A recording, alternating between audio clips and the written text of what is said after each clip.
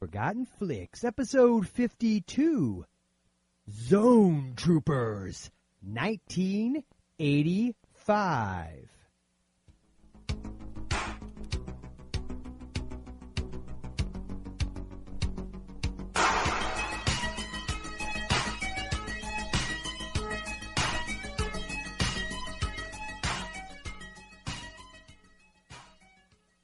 Hello, ladies and gentlemen. Welcome to the Forgotten Flicks podcast. I am Joel, and joined, as always, by the Tim Thomerson-alicious Jason. And don't forget, Undestructible, Can't Be Killed, Iron Sarge. Iron Sarge. That's right. Yes, sirree, Bobby. Tonight, today, this morning, whenever the hell you're listening to us, we are doing Zone Troopers. This is a classic from Empire Pictures, produced by the great Charles Band. He who eventually would bring you Full Moon and its litany of awesome.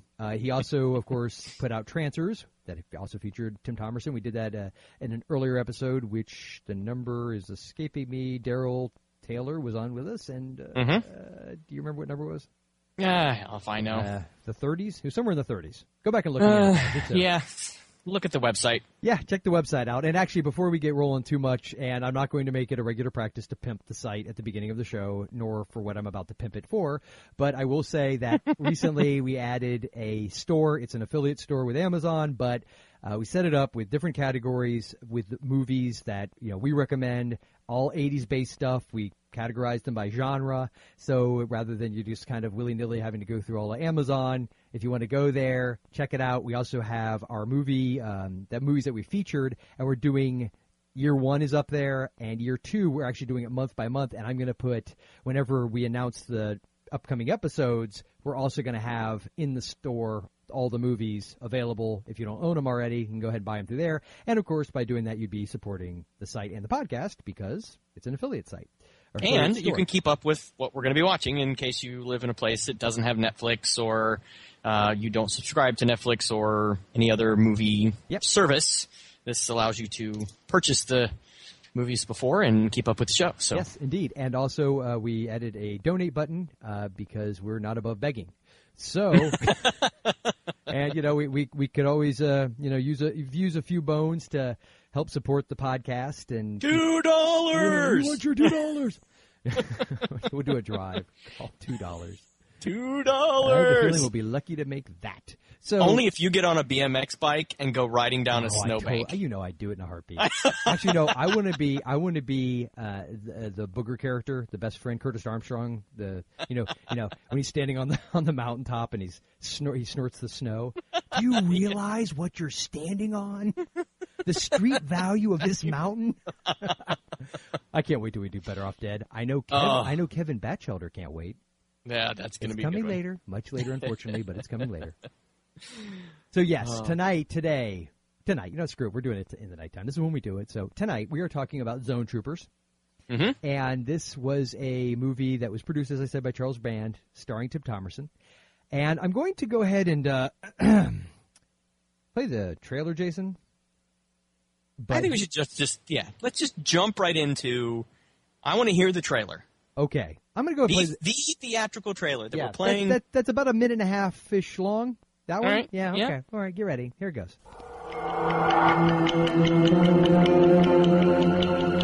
Zone Troopers.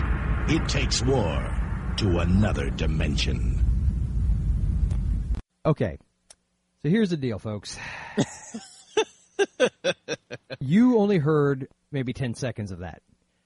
Jason and I have sat through the whole thing, which is a minute and a half plus, and you hear nothing but music until the area and where he goes, and you heard it, Zone Troopers, and whatever the rest of they take war to another dimension. Yes. Yeah, Last Dragon, unfortunately, had held the record for trailer that was the least useful for an audio podcast. Yeah, trailer that worst conversion to audio. There you go. Yeah. Zone Troopers now is the winner. Although yes. I guess it's debatable from the perspective of the Last Dragon trailer was longer, but it at least had a few moments. A few sounds. And yes. a few lines. This trailer, actually, there's just two other things that I think it does very horribly wrong, but I don't want to give away anything yet. So I'll talk about it, and I put it in my notes so I won't forget it. But I want to talk about the trailer a little bit as we get into talking about the movie. So okay, well, and of course, since we are going to begin talking about the movie, Jason, with your always wonderful synopsis, why don't we go ahead and start things off with a little spoiler alert.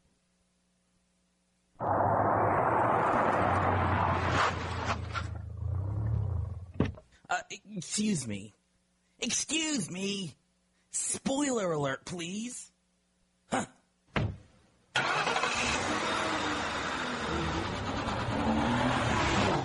And how do you know Jay hasn't seen the movie that we're talking about?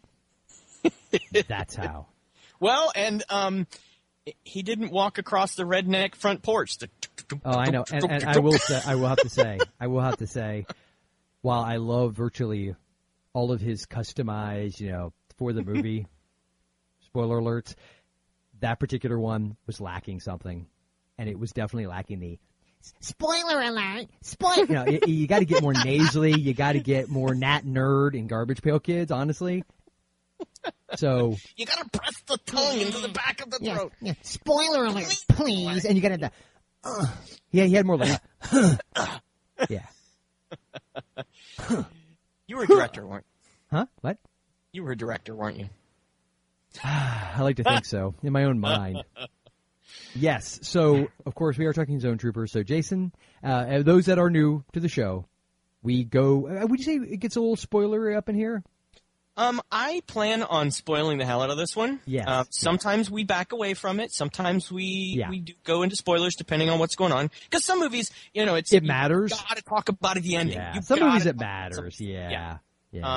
But others you want the experience to be new. And I know some people haven't seen this. It's relatively obscure. It's not a but I am going to spoil the hell out of this. So if you haven't seen it yet and spoilers bother you, go listen to another show. Okay. Mm-hmm. Yep. Pause this, go watch it, whatever, and then come back. Well, real quick, before you do the synopsis, Jason. Yes. Explain to me again, because right afterwards we're going to start talking about the movie. How does the crap sandwich go? Is it crap, slice of bread, crap? No, it depends, because if the crap's been sitting out in the sun, it's nice and crusty. But if it's been sitting out in the Italian countryside. And it's bread. Crap bread. Okay. But an Italian, see, there it is. If it's an Italian crap sandwich, then it's crap. Oh, no, wait. An Italian crap sandwich has got to have seafood in it somewhere. It's got to be sunk down at the bottom of the ocean somehow. Okay. There's got to be some peppercorns involved, I'm sure. I hate peppercorns. You ever, remember what's the one lunch meat that you bite into and you get that peppercorn and you get it right in your molar? Oh yeah. I hate that. God, it's awful. You get stuck in there, and it burns like a son of a American. You're like, oh, I hate that. So, Jason, the synopsis for Zone Troopers. Yes. Poop sandwich time. Yes. No. So this is I love, it's always telling.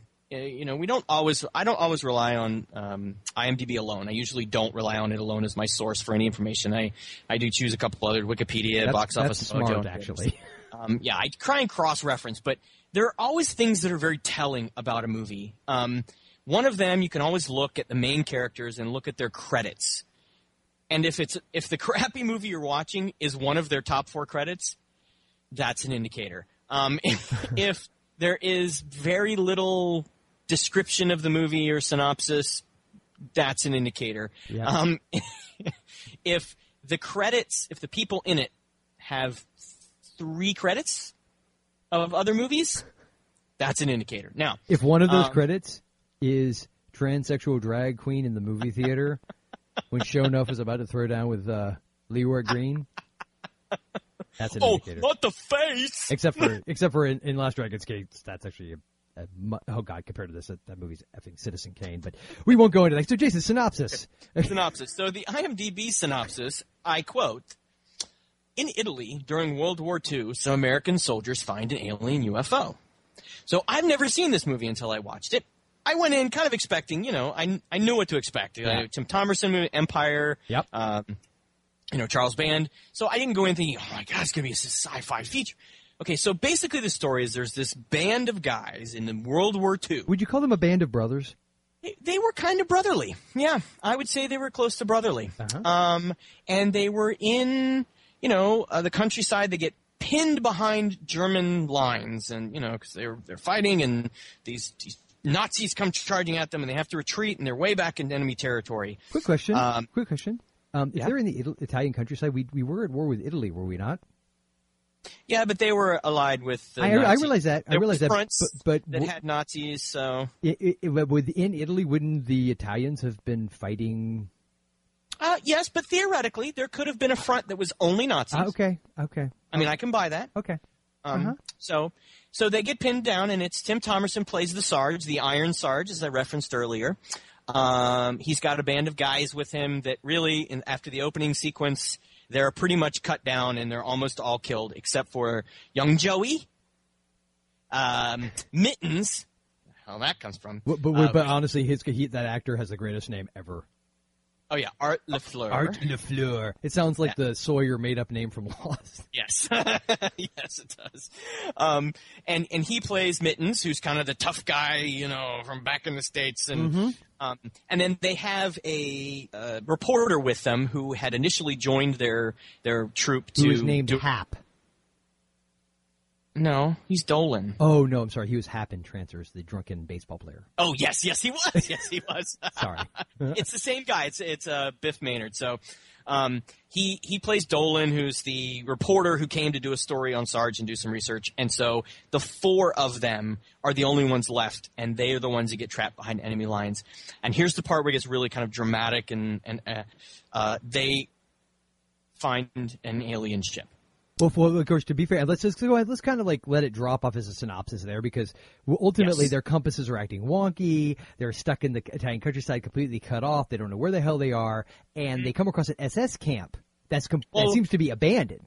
Then they come across right. They go separate ways. Kind of like two of them go down there, two of them, are kind of waiting or whatever, or looking for the other two, and they end up coming across this crashed alien craft.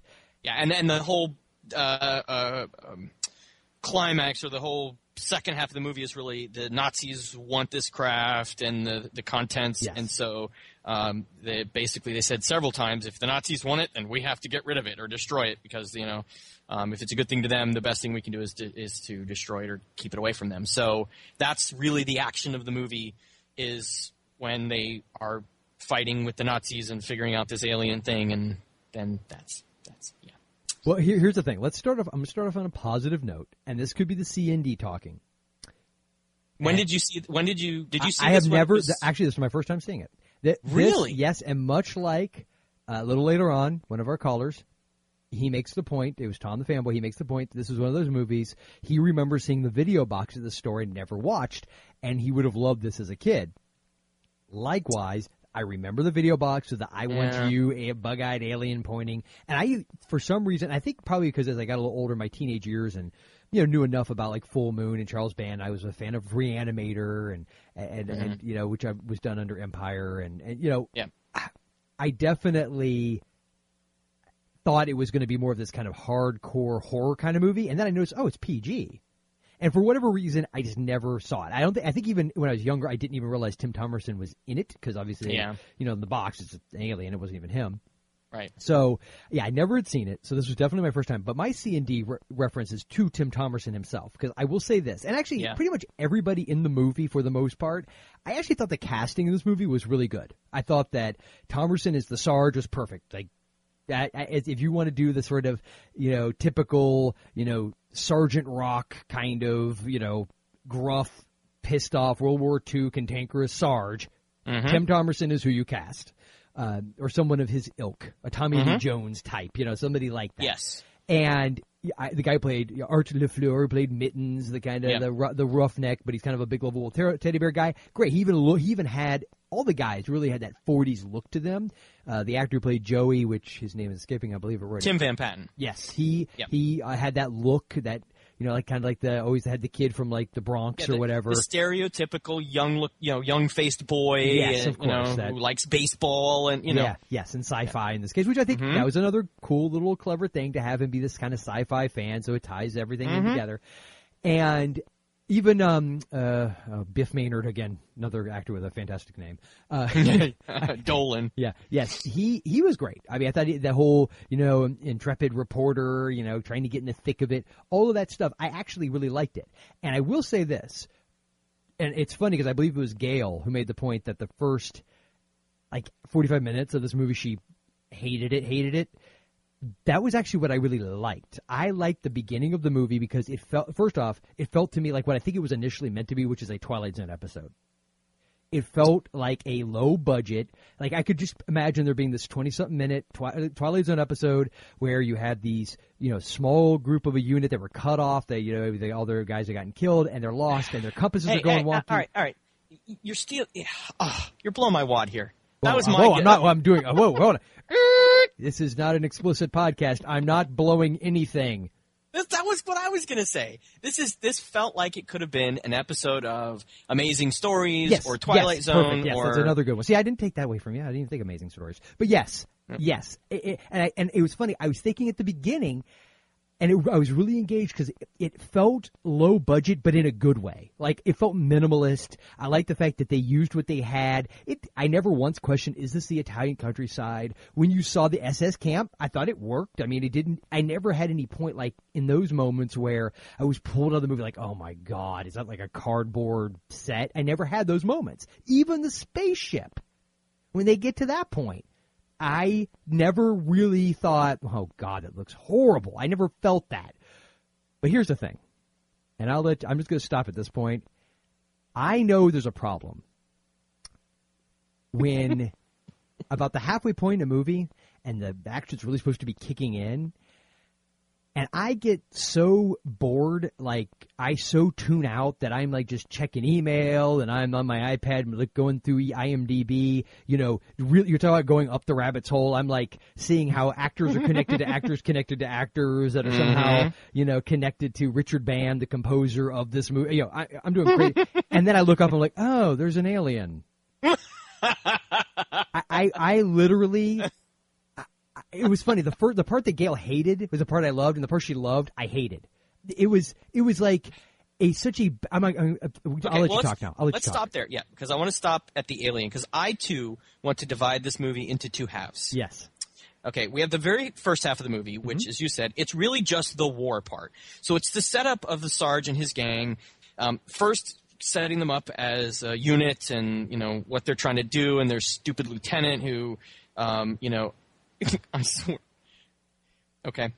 This is one of the worst. There were a lot of moments in the movie. Oh, but this is one of the worst moments. Yes. In the beginning. I wrote that down. They're all there, and they're supposed to be, I guess, some of their unit had gone off to do something, and the lieutenant or whoever's in charge here, over the Sarge's head, says, here's something in the woods. They're at the front. They are in the war. And he hears something in the woods, and he goes, oh, that must be the guys now. And he just kind of goes running off by himself. Excuse me, Sarge, I'll be right back. Yes. No, that wasn't even what I was going to mention, though. I lied. There was great casting except for that guy, because I swear he was so like, stay here, Sarge. I'll be right back. And I was like, what? But then he goes walking off, and of course, as soon as he crests the hill, all the Nazis are there, and it's like, bam, bam, bam, bam, bam, and he just dies. And they're like, get to cover, and Oh, and was it me or when the Nazis were firing on them at the beginning, literally, like nothing was like you heard gunshot, but there was no muzzle flare, there was no smoke. It was like they just told the actors to run across a field, and we'll just add in sound effects later. We'll fix it in post. So as they are kind of at this battlefront, yes, and let me start with this caveat. I've never fought a battle. Jason, you have 5 kids. I think we could argue that point. I've never fought a war or a battle that didn't involve using a mouse and animated characters on my screen. So, so I don't know what real war is like. And frankly, I really don't want to know. But this first half of this movie is supposed to be them in war. And I thought it was funny because at one point Dolan actually makes a comment as they're walking through the woods. Oh, these woods could be anywhere. This could be I don't even forget what he said, like Indiana or something like that. And I kind of felt like, yeah, okay, I can buy that this is somewhere in Europe because it was, old woods. But the battle scenes were god-awful. Now, I'm going to start with the Nazi invasion. Like this, they're there, their troop is there, and suddenly this massive force of Nazis, which starts out with, let's all line up in a straight line and just start. I mean, it was. Well, that could also be because after years and years and years of watching war movies that are trying to make it as realistic as possible. Because I think this movie, I think this movie was meant to be more of a throwback to that kind of 40s style of war movie. even if it's not realistic in mind, I don't mean like guts and grime. They were supposed to be. I understand what they were trying to do with those scenes. It was supposed to be these guys get pushed back into enemy territory and they can't get back because they're cut off. But it was like 4 Nazis running across a field. It was like 4 guys. I have to correct you there. I think there was at least like 7, maybe 8. But it so never almost felt, a full dozen. Yeah, it never felt like it was a force of any kind. It didn't even feel warlike. It was almost like it was the El Mariachi, Robert Rodriguez school of shooting a war scene where you take the same like 4 guys and you reposition them. Yes. And they may have done that because these guys had all the same uniforms on, but which kind of makes sense. That whole first part of the movie, that didn't even kill it for me. Like that didn't even ruin it. That it seemed kind of low budget because again, this felt like a Twilight Zone or Amazing Stories, and those felt like made for TV. You accepted them for what they were. Yeah. Right? What absolutely killed me about the first half of this movie, and I'm going to have to agree with Gail, I could not stand the first half of the movie, was the writing in this. The dialogue was so freaking cliche. Oh yeah, but I think again, I agree with that, and I wrote that down. But I think in much the same way that the way the war scenes played out, pretty bloodless, and I think that was intentional. I think it was made because it was so overdone. But there is a point at which you do it so much, it's bad. I mean, I understand kind of throwback, but I that guy Joey. I mean, if he would have just said "Jeepers, golly," or I mean, that's what the whole. Yo, that's real swell, Sarge. I'm going to go over here, see? They didn't carry it off. Like, if you did it more they didn't even get into the persona of that. It was almost like they were acting more contemporary, but they were saying lines from that time period, and it wasn't You know what pisses me off, Jason? If Quentin Tarantino had made this movie, everybody like, oh, it was so brilliant. The way he had these characters acting, it was like anachronistic because they were so modern, but yet they used this language, this dialect from another time. You know what this movie is? You know what this movie is? It's effing From Dusk Till Dawn. It starts off as one thing, and it goes in a whole different direction. I know I'm going to catch all kinds of beep for this, but let me just say, From Dusk Till Dawn pissed me off for the same reason, and much like everybody else, I am completely opposite. I like the first half of From Dusk Till Dawn better than the second half. And I would have liked them separately as separate movies, but I was like, what the hell just happened? Yeah, this was, you know what this was? You know what this was? This was The Wizard of Oz. Because one moment, it's black and white and dusty, and it all feels real, and then all of a sudden they walk into Technicolor, and they come across Nazi camp. We got to do something, but see, I liked that kind of part. Where it lost me is when Mittens and Biff, because I don't remember what was it. Dolan was that the Dolan? Okay. Yeah, Dolan was the reporter guy. It lost me when they were being held. Spoiler alert! When they were being held by the Nazis, they'd gotten caught because basically Dolan's a moron. and I swear to God, I just wouldn't blame Mittens if he just pulled out his, grabbed a Nazi Luger and shot him. Yep. And what really just got me is that they're sitting there, and it turned into kind of like this low-budget, Great Escape-ish kind of thing. And, then they incorporated the alien, and the Nazis had him. But, of course, the alien's not bad. It just had this batteries not included, low-rent E.T. vibe that just annoyed the crap out of me. But here's the problem. At least and I do not want to get into E.T., but at least with E.T. you had the character alien did something. Oh, I love E.T. I'm not knocking E.T. This movie could have been renamed Aliens That Don't Do Anything. Oh, it was so boring. Because literally at the middle of the movie, the war scenes kind of end, and they basically find this alien that has a fly face with these pincher things that just sits there. And then, later, they find these blue-face aliens that really look kind of like a rip-off the original Star Trek aliens that kind of had the little, antenna thing coming out of the white hair that had blue-painted faces, I hope you got that wrong, and I hope there's some kind of Trek fan out there that's just going to annihilate you on Twitter. No, I definitely remember seeing guys that looked very similar. They had the white straight hair and Flick sidekick seems to think that on Star. But they even when they came, now all we're they did was just kind of stare. Jason, can we just go up the Tribble's hole? Yeah, let's go up the Tribble hole. But no, I'm not done yet. Because then when they come across that spaceship, and you said, "Oh, I didn't think that spaceship looked half bad," or you didn't from the outside. Didn't pull you out. I know from the outside they really did. Like when they were outside of the ship, I didn't think. No, it was the outside was awful. It looked like a plywood. Oh, you're full of crap. Now you're just being ugly. No, now you're just being nasty. Yeah, you are. You did not, dude. You know I am the first person that will say when something pulls me out of a movie because it just didn't work.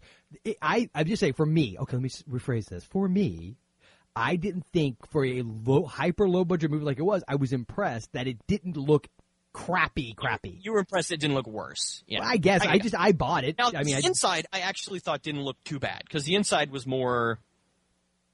I don't know. The inside seemed to work better, and then when they found the dead pilot that was in the front of the ship, and it was that alien actually looked pretty decent, and that wasn't too bad. And so the outside just looked like really like they had raided the set from one of the original Flash Gordon TV shows. But again, it did have that vibe to it. But I guess it was because of the scale. Maybe I should say it this way: the scale of it impressed me. The fact that it was big. It wasn't like some matte painting. No, when they got up to it, it was a climb on it. Yes, that's what I'm saying. That was impressive, and for the budget of the film, especially. I mean, you were talking about Flash Gordon. Wait till we get to the end.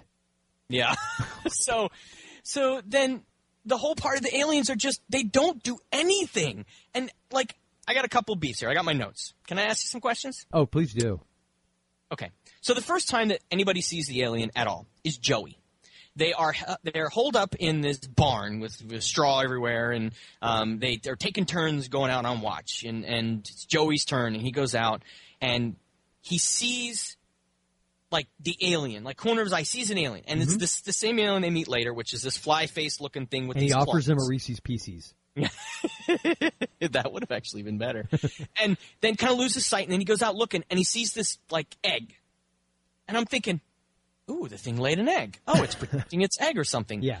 It's going to rip his face off. What the F was the egg? I have no idea. It transforms into an egg in like 5 seconds flat? Because it does that later, and they're like, oh, it sleeps inside an egg. Or maybe Joey scared it so bad that rather than turning its Fruit of the Looms into a Hershey factory, it turns him into an egg hut. Oh, it's a Bakugan. That's what it is. You know, the little toys that they fold out and then into. I have no idea what the hell that is. You don't have, yeah. Well, your boys aren't on it, but they're these, Bakugan are these little, like they kind of like Transformers in that they transform out into this robot or creature or animal, but they transform down into this little ball. That's what they were. So what you're telling me is the Bakugan ripped this off. Yes, probably. And so several points in the movie, everybody kind of turns away and they look back. Oh, it's an egg. And you know what's sad? Wait, you ready for this? This is how bad I zoned out on this movie, no pun intended. I zoned out on this movie so bad, I actually didn't remember that happened more than that one time. It happens once when the Nazis catch it and put it in the cage. And so it's then basically a porcupine. Yes, or and then when no, it's a roly-poly. cave, it's a roly-poly. You remember when they're camping in the cave? Yeah. Okay, that's where my second question comes in. So they're camping in the cave, and the thing just sits there, like it's catatonic. Yep. Oh, hey, Mittens, you think it's sleeping? That's swell. And they try and give it something to eat. Like they're trying to make it sniff their rations. Just real quick, rabbit hole moment. But it does make sense within the context of the scene. Mm-hmm. Wouldn't it have been funnier if like they kept trying to it kept escalating with them trying to get its goat, and then like Joey kind of gets up real quiet and creeps up to it and turns his ass to its face and. Just a little bit. And it runs real quick and sits back down. And he's like snickering. What do you think, Mittens? And then he Mittens goes, hold on. Mittens gets up, sneaks up, turns back, blows the thing back. See, that would have been an awesome movie. That actually would have cranked this movie up for me. I think that would have been pretty awesome. But then they try and feed it, and it doesn't react to anything. And then, of course, at one moment he pulls out a cigarette. and a lucky strike, and the thing's like, and it eats it. Because somehow... Those things eat tobacco. So that's the first time... It was a Philip Morris agent. Yeah, no. So then the thing gets up, and it gives them a gift, and the gift is this hologram thing, and Joey picks up the hologram thing, and it projects this hot, pin-up girl, and he goes over and starts kissing it, and as soon as Mittens picks up the hologram thing, the girl disappears, and they start arguing. Well, at that point, they turn back, and the alien has picked up their rifle. Yeah. And points it at them. Now, how awesome would it have been if he had shot them both? I was expecting something like that. That would have been awesome. You wouldn't have seen it coming. No, because then they say it starts like shaking the gun, and they're like, no, it's trying to tell us something. What? You got guns? What the hell was that about? What was it trying to tell them? It was pointing the gun and like holding it like guns. I would assume, based on the ending of the movie, that it was trying to indicate to them that it had a weapon that could help them stop the Nazis. I'm literally pulling that out of my ass, though. I mean, that's a stretch. Sorry. Because then the rest of the time the alien doesn't do much, and of course, towards the end they really get pinned down by the Nazis. They're gonna be killed. The little fly aliens' friends finally show up, and they're the blue face, the white hair kind of people. And they're Peter right now during the winter when he's on his porch. It puts a translator in its ear, and it's listening to them, but it doesn't talk. And then they keep trying to convince it, you got to help us, you got to help us. It just doesn't talk. And then at one point, the only line they have is like, we will not help you kill your own kind. Wow. And that was it. Again, I have to reiterate. And I'm actually using that word correctly because I iterated it once and I'm reiterating it. You did iterate it. Now you're reiterating it. I don't remember that line. You don't remember that? I think. And I stand. What's the opposite of C&D to the point where you actually black stuff? I like traumatic. We'll have to have cinematic, DGAF. Traumatic. No, it's DGAF. Don't give a. Oh, good point. Good. There it is. Yeah, this movie committed the ultimate sin. Actually, I take it back. This is the second sin. The first sin is when you get too preachy. But no, I take it back.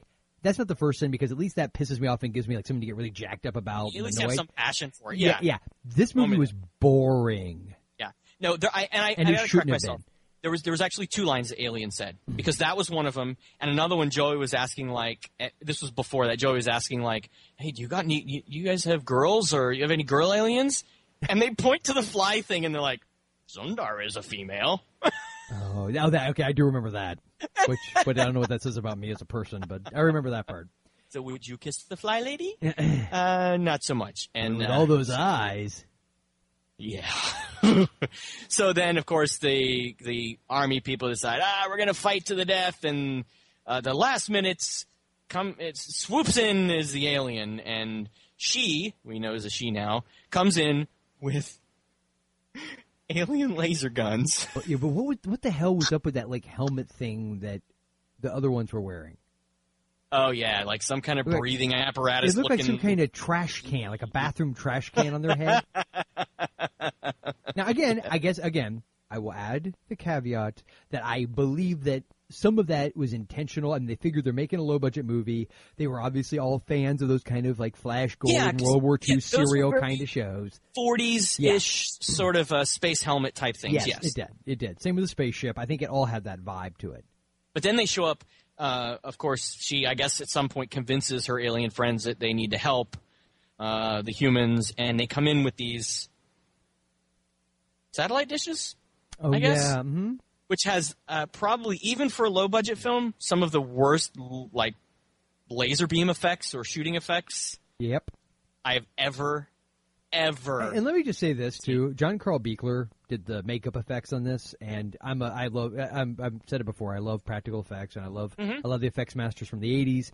And Buechler's one of those guys that I think is one of the unsung heroes. He did the original Troll. He did Ghoulies. Lots of movies. He's been a director in his own right. He did Friday the 13th Part 7. Mm-hmm. So I actually think like the bug effect, the alien itself, I mean all the character motivation and lack thereof aside, I think those types of effects were great. So, and of course he did one of our favorites, Garbage Pail Kids. Can't leave that one out. But yes, the visual effect, that laser thing, just the whole concept of it, it was okay. And I want to make sure everyone understands me on this. When I say it's boring, I don't mean that in the sense of, oh, I can't take a movie and this crap is blowing up every third frame. That's not what I mean by boring. First off, I actually find that boring. What I mean is I want to be engaged, whether it's intellectually, cerebrally, or emotionally. Yeah. This movie didn't do that for me, except for... on any of those three levels. Well, and that's why I did like the beginning a little bit, because there was at least a mystery component where what's going on, why are their compasses acting well? I mean, I could put two and two together and figure out why, but then the SS camp being abandoned... It's like I felt like, okay, we had the potential here for a kind of, it actually reminded me a little bit of Carpenter's The Thing, because obviously replace the SS camp being abandoned with the Norwegian camp where they've been decimated, and then but going it wasn't through. Abandoned. No, they it turned out that no. That's something. what. Yeah, after they showed up, that's where I pretty much checked out because I didn't care anymore. I was like, oh, here we go. All right, whatever. But yeah, they at least were setting it up, and that's where one of my two beefs with the trailer comes in. Because I hadn't seen this movie, and I watched the trailer, because I like kind of doing that before going to the movie, because that's Is this the first movie we've ever done where neither of us had seen it? I think this may be the first one. Yes, I think this might be. Interesting. Oh, yeah. God Flicks first, ladies and As gentlemen. a feature movie, yeah. Yeah, I think so. Well, yeah. Forget the movie. Have you ever seen Leviathan? Yeah, I had it at the theater, actually. You saw both of but those. See, you had seen Deep Star 6, and I hadn't.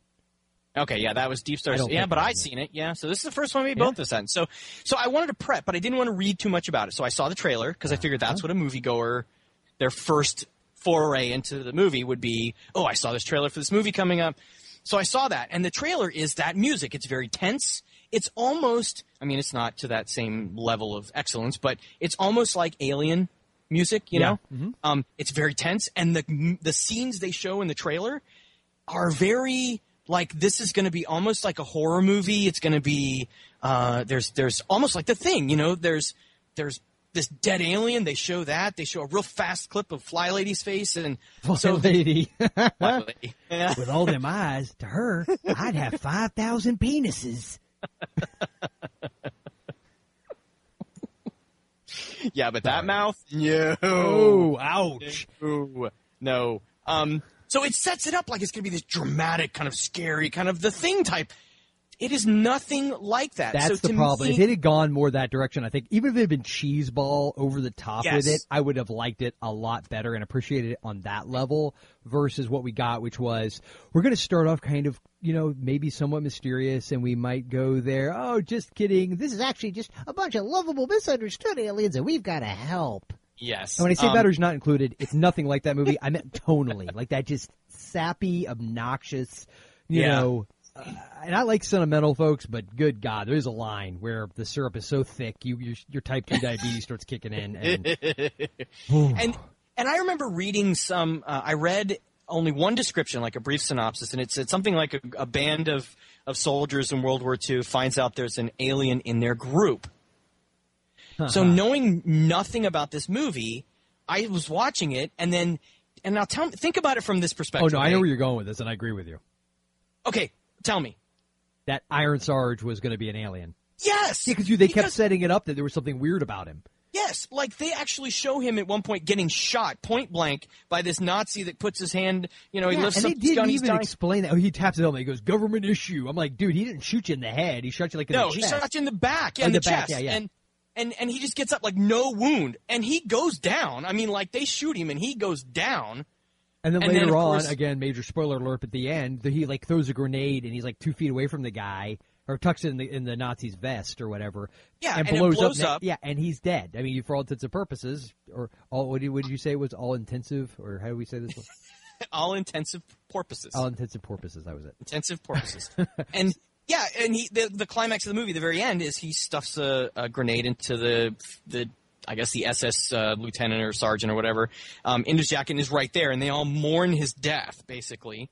And he, at the very end, as they've all won and the aliens have gone back home and they're walking down the road, and it's like, well, time to head back to our unit. There he is standing in the road, like in the dark, with only his silhouette, and then he kind of stands out, and he's like, yep, I'm fine. Let's get going. And the real problem with that is if it had been set up better, they could have let that be a question throughout and then even left it kind of hanging there at the end and done a true, because I think obviously it's called Zone Troopers. There's obviously all these references to sci-fi. You mentioned the music. Richard Band, who did the music, is Charles Band's brother, and they're both the son of our Band, who is this prolific producer and director. Yep. And he did the music for Reanimator and many other tons of the Full Moon features. Yeah. And if you listen, he's like with Reanimator, there's a lot of Bernard Herrmann's like psycho score within it. In this, if you really listen to it, I swear to God, there's several moments where I went, okay, why is that so familiar? Tell me if this does not immediately make you think. I know exactly what you're going to say. Wait, hold on. Let's see. I got it queued up. I know exactly. Ready? Hold on. Let's see if you can get it. Yep. Here we go. Yes! I totally know what to think. Why does that sound? I was like, holy crap, it's the Imperial March. Like every time they showed Nazis going somewhere, that music would play, and I'm like, oh my God, they're playing John Williams. And there was a couple of Twilight Zone cues. Like if you listen very closely, it had that like little blips. Yeah, a little bit of it. But the Star Wars one was unmistakable. And they in did case it you were like wondering why Sopa and Pippa suck, we would be shut down right now. Yes. For doing that. Yeah, so that was another thing, but you brought up a point where it's called Zone Troopers. The VHS tape cover says, you had said, we want you, but it even has the same line from the trailer that says, they take war to another dimension. Yeah, maybe if it's a dimension of crap, but they don't do anything. Like, the aliens don't get involved in the war. They're not troopers. And these guys, the Army guys don't really fight anything. Here's the key. This movie is a primo example for all you fledgling screenwriters out there for how not to write a story. That if you start from character, your plot can grow organically. Even if this whole concept of that's not original. Well, all stories have been told, okay? But where it makes it original is if it comes out of character. A good example of this, and one that I'm sure some people might find quote unquote boring in the more traditional sense of that, but I loved it. My dad and I just went and saw Tinker Tailor Soldier Spy, which is the new Gary Oldman picture. Is that good? I loved it. It was, but it's a very, you got to go in knowing it's very cerebral. It's not a character piece. Yeah, it's very methodical, and it's sort of like almost a spy procedural. I mean, I imagine that's exactly what it would be like to be a spy during the Cold War. Brilliant, great movie, and it's very, methodical, takes its time, but it's brilliantly written. And the characters, the plot, the story, and it's all, I mean, how many spy movies have you seen, right? But it feels new. It feels fresh the way that the directions it goes. You don't really see it coming, but that's because the story really does come out of the character.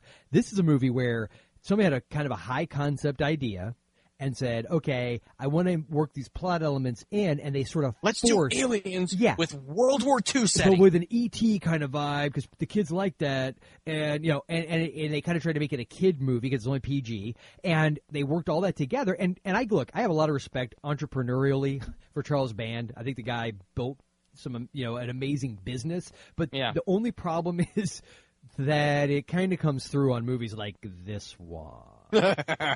So, of course, I guess there are people arguing, as opposed to the great art that was Puppet Master or Eliminators, which I would like to point out that Eliminators and Trancers were both written by the guy who directed this, Danny Bilson. Mm-hmm. So, Eliminators is cheeseball, but it's fun cheeseball, and of course, I love Trancers. So. And let's point out something, let's be clear here on something, because sometimes it gets muddy when we start talking about movies that are bad or good, because I don't think it's ever that simple. And we have no taste. Well, that too. Yeah. But, because we talk about movies that are, cheesy, low budget that we love. I mean, let's talk The Last Dragon, for example. I mean, that was not a Academy Award winning, brilliantly written, moving picture. Ooh, he said it. That would be Jason at ForgottenFlix.com, also known as Flick Sidekick on Twitter. But it was entertaining. It was very entertaining, yes. So there's a difference between it doesn't have to be highbrow and intelligent and brilliantly written and brilliantly shot with brilliant music and lighting and everything to be entertaining. No, absolutely not. But this movie just wasn't entertaining. Yeah. So when you get into some really cheesy ones, even like Reanimator or what was the other one that band did that was. Oh, yeah, I mean, like, was it a full moon? Like, Puppet? Well, you had Friday Reanimator, you had Puppet Masters, you had, you had a crap ton, like, The Creeps, and, what's the one with Martha Quinn, the VJ? Bad Channels. I mean, Subspecies, those are all coming in. All those kind of movies. So that kind of stuff, those at least have an entertainment factor to them. So if, you can't compare Zone Troopers with Reanimator or with Puppet Master, well, probably more Puppet Master, and say, oh, they're both crap. No, Puppet Master was Puppet Master has those really cool, and Dollman. Can't forget Dollman. And Dollman, and so things like that. So it's not as simple as we're just saying this is a bad movie because it's got that kind of cheese. No, and I hope that we always try to be fair. I mean, like, we even found some good, I think, in this one. The Elves we liked. Because I don't want to be the type of podcasters that all we do is spend the entire episode just trashing a movie for its own sake. Not at all. For the love of God, even Garbage Pail Kids, I think we managed to find a few corn nuggets in that turd. So. Yes, and it took us a while to pinch it off, I will say. So God. I was constipated. But and we've said this a lot also, is that we recognize the kind of work that goes into creating any movie. Yes. And I have never made a movie, and I recognize that these people have done more than me. And you, even having made a movie, even more so have the appreciation for how much it takes to do it. So, well, yeah, but just the projects you've been involved with in other areas of your life that shall remain, private. Of course, having involved in something dirty. I've done training. Movies. But how much and videos work was that? Stuff. It's incredibly difficult. Yeah. So I'm not selling short the effort that went into this. Especially, we talk about the cast. I think some of the cast members are really great. I love Tim Thomerson. Oh, yeah. I like Art LaFleur. He's a great character actor in this. And so I'm not saying this is a horrible movie. I'm just saying it just didn't do it for me. It was kind of boring. It was kind of slow and. Was not the best written. Well, Jason, I gave it up to best. I blame the writing. Yeah, I think that was my worst. I definitely think that's probably the key area, the flaw in this particular picture. And on that note, Jason, I say we go right into our movie picks. Oh, please.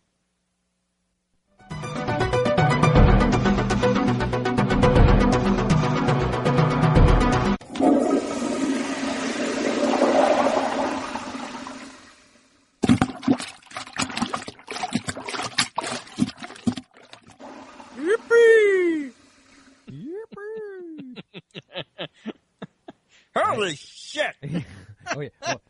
Hold on, I got them all queued up now on my my rack. Holy shit! Gotta love Ann Ramsey, you will always be our mascot. Go Bulldogs! So man, this was a kind of a tough pick for me. Okay. Because what I wanted to try and do is go a little deeper into the cast.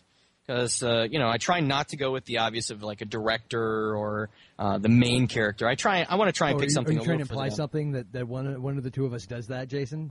No. I just try and kind of pick something because I think it gives kind of a cool twist to the obscure. Find a connection, sort of, like the connection game. But literally, past the main characters, a lot of the people in this didn't have a whole lot of other credits. I mean, really? Even the lieutenant. They had some, okay. And they had some movies I could talk about that we've mentioned before, and maybe even some that we might be covering coming up. But nothing that tickled my fancy. How's that? How about none that tickled your taint? Yes. How about that? But I did go with a little bit of low-hanging fruit, and you did kind of give my thunder away slightly. I went with Richard Band. So my connection is the guy who did the music. Okay, cool. I'm a fan of the guy who remixed the Empire Strikes Back music, or the Imperial March. Yeah, he did it well, because it was hidden just enough where obviously Lucas didn't sue his ass. So not yet. Oh yeah, oopsie. Sorry. Yeah, Richard. Yeah, this will be the thing that does it. Mm-hmm. Yeah.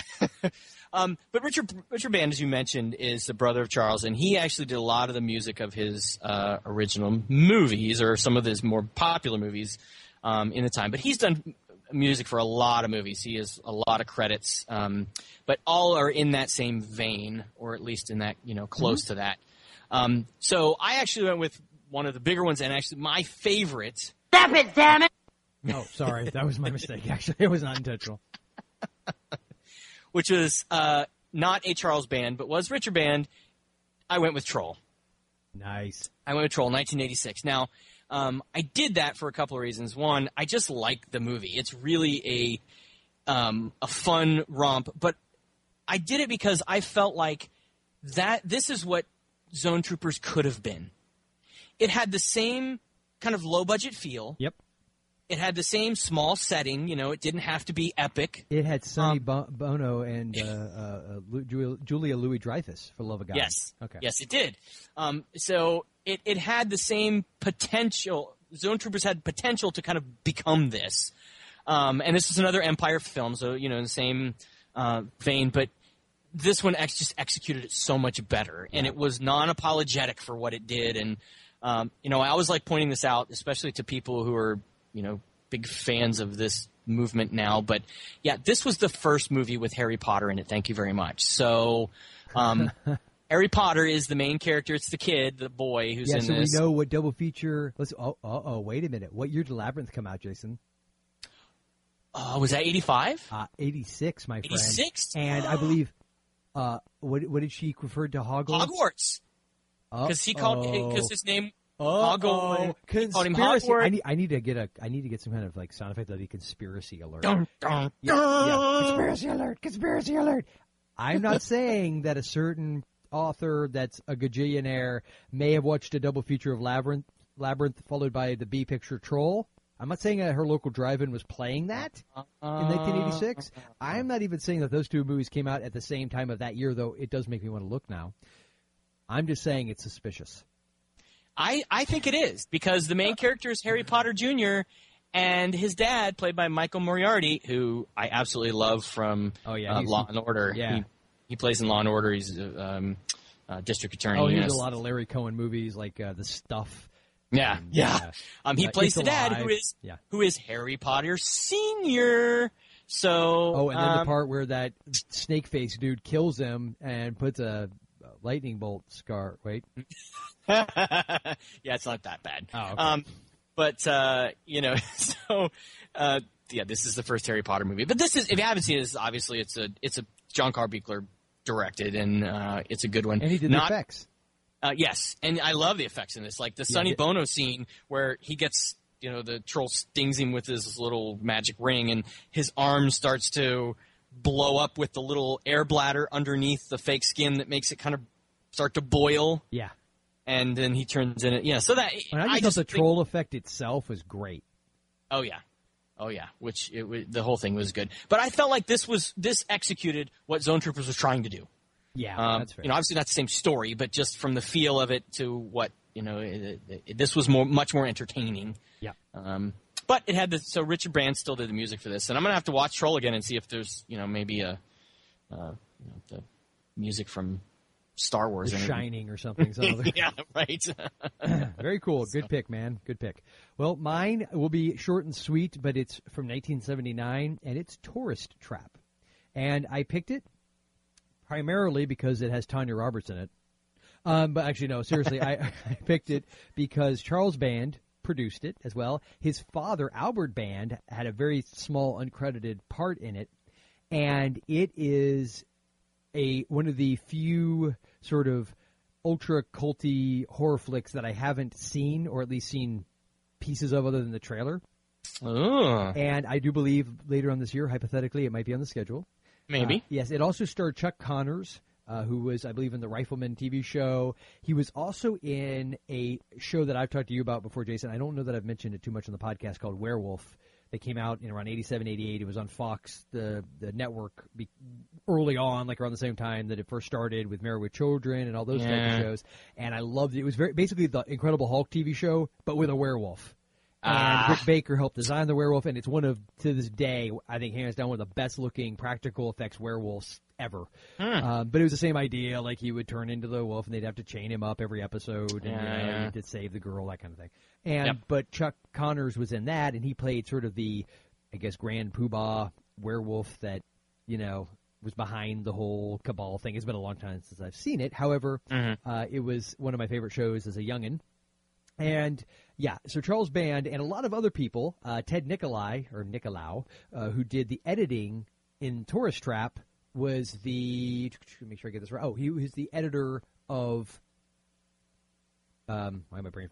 That's that. Wow, the movie that we were talking about tonight, Zone Troopers. Yeah, that one. What was that movie? Oh my god! See, you've zoned out even during the podcast. That's how bad this movie. That's it. It should be called Zoned Out Troopers. Yeah, Zoned Out Audience. Yeah, so it had quite a few people that did other, and David Schmoller, the guy who directed Tourist Trap, he went on to do Puppet Master and Netherworld and other Charles Band produced classics.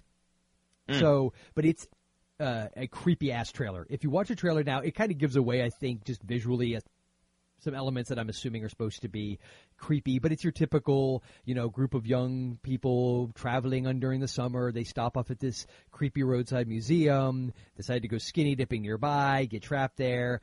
The proprietor, it could be him, it could not be him, played by Chuck Connors. Is he the one that's killing them off one by one? But here's the thing.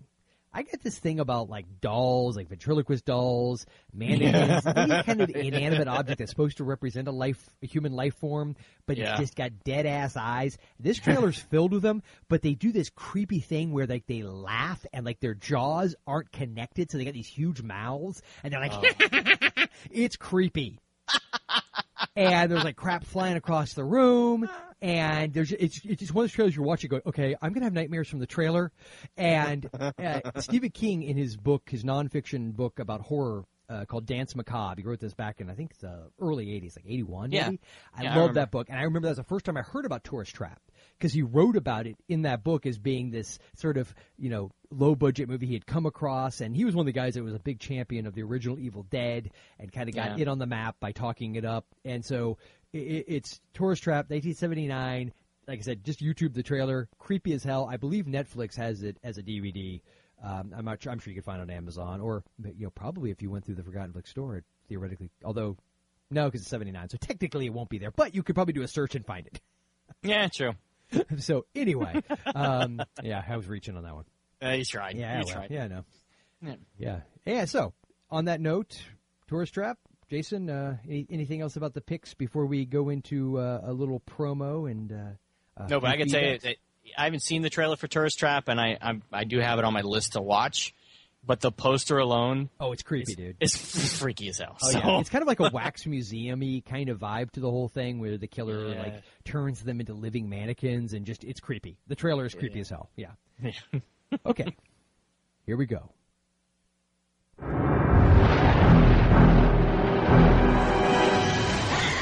Hi, this is Kevin Batchelder. And this is the Saturday B Movie Reel. Shoot it! Shoot it!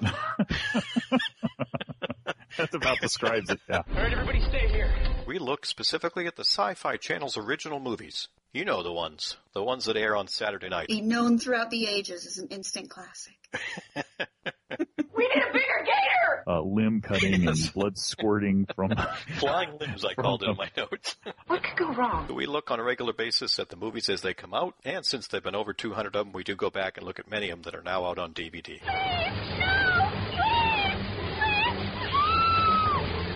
By this point, I had completely forgotten any semblance of seeing if this actually makes any sense from a plot point of view. So come on by, get involved, and have some fun. Check us out at SaturdayBMovieReel.com. Our future depends on it. Make it safe. It seemed like that was the appropriate promo to use for this particular movie. Although I would have to say that this movie wouldn't even make it on Sci-Fi, on one of the Mega Shark versus Gatoroid. Except for I will say this: I think that the explosion of the spaceship, since it actually was a true, real to life explosion. Because all those sci-fi movies, they use that freaking CGI it's all that crap. Cheap animation. Yeah, I'll give it that. Yeah, this definitely had it on the practical effects. So yeah. Yes. So Jason, a little feedback. Let's start off with, I cannot believe it.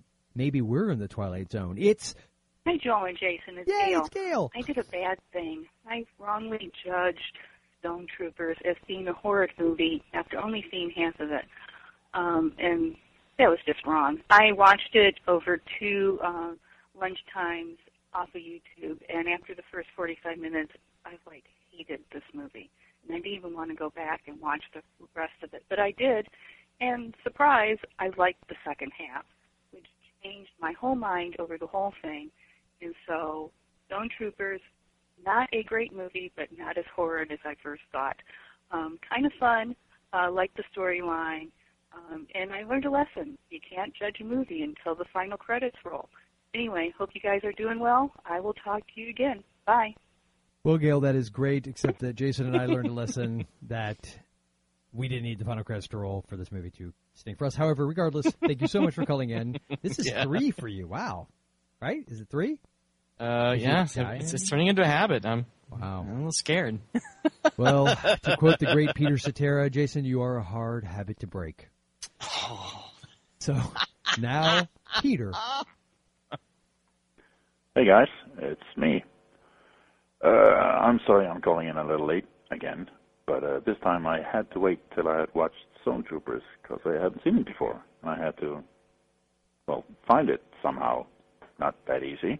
But I have, and I've seen it, and I watched it yesterday. And already at the start, I mean, it opens up, it says Stone Troopers, and the music is In the Mood, that old swing tune. And I did not expect that one. Not for this kind of movie, anyway. So it kind of sets the tone from the get-go, right? I loved it. It was great. Did you notice, well, of course you did, but the theme, the other themes, the music in it, that almost sounded like the Imperial March from Star Wars. And full disclosure, I'm just listening to this voicemail for the first time right now. Not all there, but if you know your Star Wars tunes, you'll recognize it. Yep. And you probably did. Yeah, well.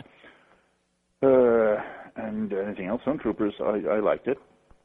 And, anything with Tim Thomerson instantly gets an awesome. Well, it gets awesome. Thank you, Peter. And, yeah, that's hilarious, dude, that you bring that up. Because, honestly, full disclosure, that is I had not had an opportunity to listen to your voicemail. I mean, I knew it was you, and you called in. And, every once in a while I like to save it so Jason and I are hearing it for the first time together, because Jason usually doesn't get to hear them until we are recording. Mm-hmm. So he's always having to kind of think on the spot what to say. But that's hilarious because it's exactly what we thought. Perfect. You know what? That means we're not pulling it out of our ear hole. So, Yes, and we will I won't speak for Jason here. I will respectfully disagree with you on the loving it piece, but you know what? To each his own. And the beauty of all this is it's extremely subjective. But for me, not so much. But Tim Thomerson is awesome. So. And now we have Tom, the Zone Trooper fanboy himself. Hey, this is Tom, the fanboy, reporting in. Zone Troopers is one of those movies I remember seeing on the shelf of the video store, but never really renting. And now I really, really wish I had. This movie would have been right up my alley back then. It's a classic sort of like chocolate and peanut butter combination. World War II soldiers and aliens. You know, what's not to love about that? I think that if they made the movie today, there would be like a big reveal that the Iron Sarge was an alien. And I actually half expected them to be doing that until, we got more deeper into the movie. It holds well. I just watched it for the first time recently, and it holds up well enough. And there's a lot of little plot holes and contrivances that you have to deal with. Like the classic counting bullets, things like that. But it doesn't take away from the movie. It's fun. It's light enough in tone that you don't really notice those sorts of things so much, and you're not supposed to be taking it seriously in the first place. So. Well, my favorite line is that everybody knows there's no life on Venus. He's got to be from Mars, and that still made me laugh because it was just delivered so perfectly. It's the cast really knew how to keep things light and do exactly what they needed to do, because basically they're all cartoon characters. That's pretty much what was going on there. Anyway, the one really odd thing that I took away from the movie was that the soundtrack always seemed to be about one note away from the Imperial March. And I mean, awesome. You're gonna sound a little bit like John Williams anytime you use the trumpets and the World War II sort of marches. But it was really close to the Imperial March through that movie. I kept expecting it, no matter what the tone, the tone or the scene. So that's the odd thing. So I'm gonna go watch some more of your movies now that you've suggested. I got to go listen to Last Dragon before I listen to the podcast tonight, and because I'm doing things in a sort of a funny order here. But this is Tom the Fanboy signing off. And Tom, we did get your Last Dragon voicemail. Full disclosure for actually all of tonight's voicemails, I knew each of you had sent them because I listened to the first 10 seconds, heard your voice, and heard you say who you were. But we kind of were in a rush to get these things on, and long story short, I actually did not listen to all voicemails in their entirety. So this is freaking awesome that every single one thus far, except I know Gail didn't mention it, but I'm sure she noticed that Imperial March aspect. That's fan-freaking-tastic. That's awesome. And actually, even Hammond, who is up next. Oh, was there anything you wanted to say about Tom's before I kind of just jump? No, I don't want to totally dismiss his the fact that he liked the movie because I don't. I want to agree with one point with him.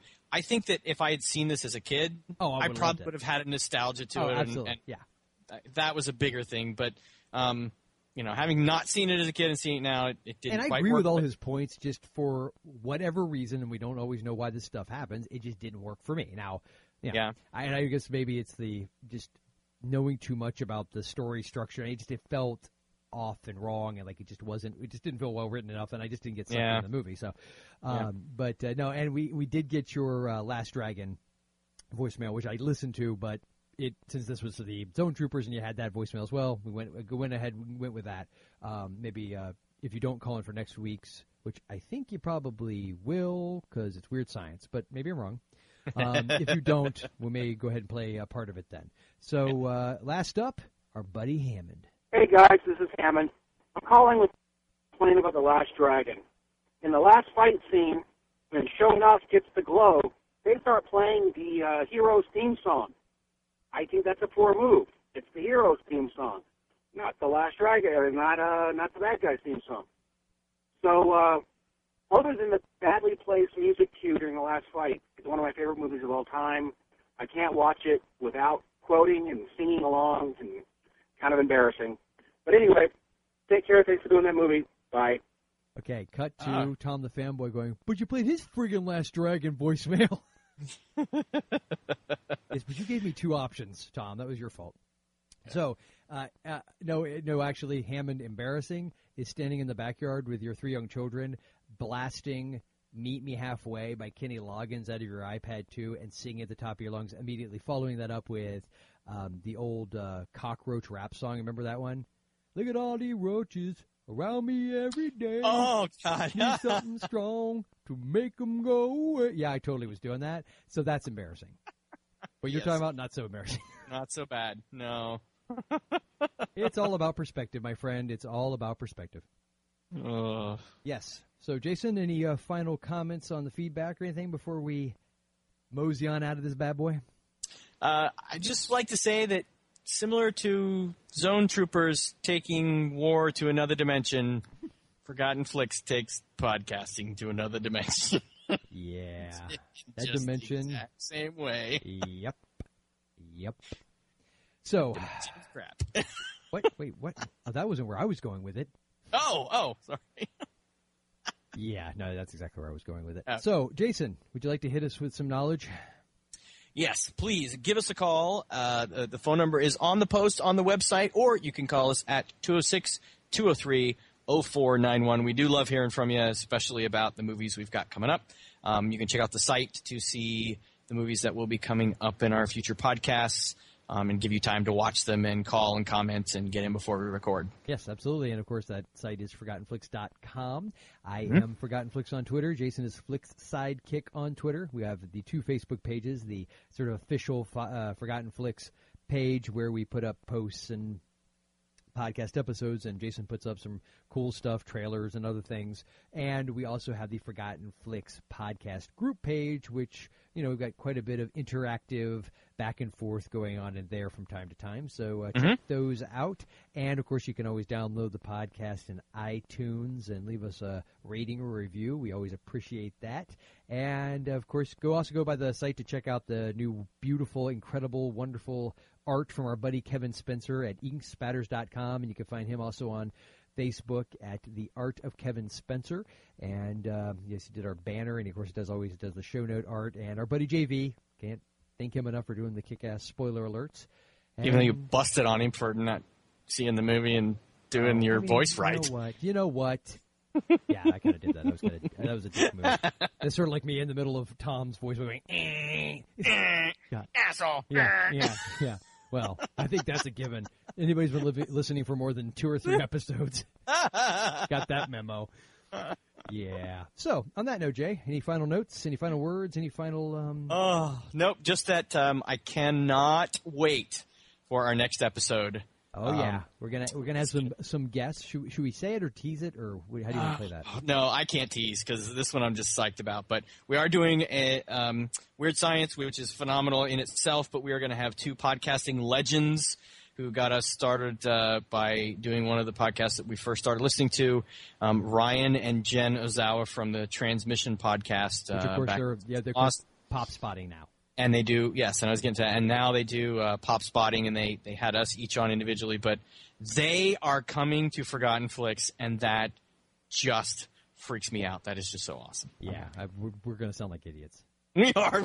Wait a minute, hold on. Okay, it would be status quo. It would be like the year. Oh, so it's normal episode. All right, we're good. Yes, absolutely. Right, yes, and I am a little nervous, though, not just because of having them on the show, but because it's Weird Science, which was one of my all-time childhood favorite movies, and I have the CD. Oh, my God. I have the DVD sitting there on my desk waiting to be watched. Dude, I'm nervous. If it doesn't hold up, I'm going to cry. I'm going to cry, man. That movie's got to hold up or I'm going to cry. I know. I'm fearful, but... All right, we'll see. We'll play it by ear. All right. Well, that's all right. Okay, so join us next week when it's Weird Science and Ryan and Jen from Pop Spotting.